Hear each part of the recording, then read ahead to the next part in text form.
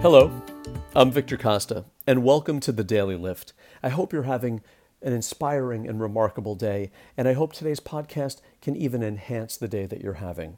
Today, we say farewell to a remarkable individual, a remarkable athlete, and a proxy for what can be done once you set your mind to it. Today, we bid adieu to Sir Roger Bannister. You may have heard of Roger Bannister. He broke the 4-minute mile barrier in 1954, something that was thought to be physically impossible. What you may not know about Roger Bannister is that only 2 years prior, he actually thought about giving up running when he had a poor showing at the 1952 Olympics. However, he decided to reorient himself and set his sights on the 4-minute mile. It had never been done before and it was thought to be physically impossible. But he set a goal and convinced himself that it was possible.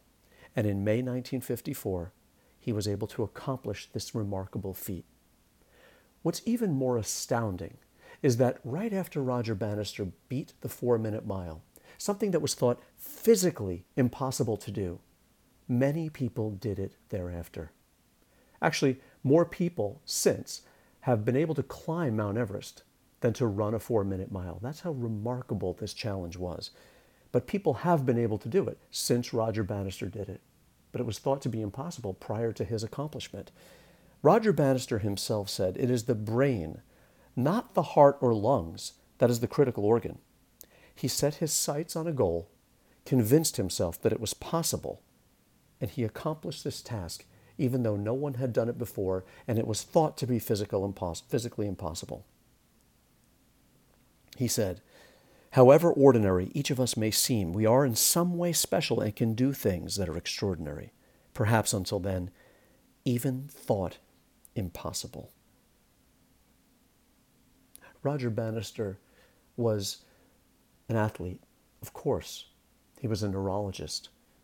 He was a humanitarian, but he also is a beacon of hope for those of us who want to accomplish something that we feel may be out of our reach. We just have to have that little adjustment to say, maybe I can do that. No, I know I can do that.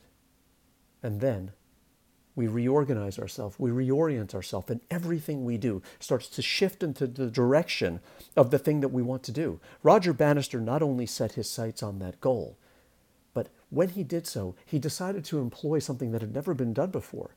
He decided to do interval training. He would sprint for 200 meters and then jog for 200 meters. He knew that in order to do something different, he wasn't going to be able to accomplish this by doing the same thing over and over and over. So once he set his sight on the goal, he was able to reorient himself, and the training followed, and the mindset followed, and the physical accomplished what he set his mind to do. And so that's what we have to do. We have to reorient our mind toward what we want.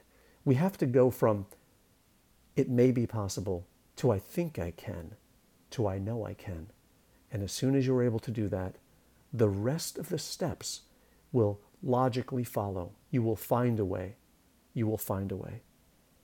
Today, we say farewell to Sir Roger Bannister, and we remember him as a beacon and a hallmark for things that are once thought to be impossible. Have a wonderful day, friends.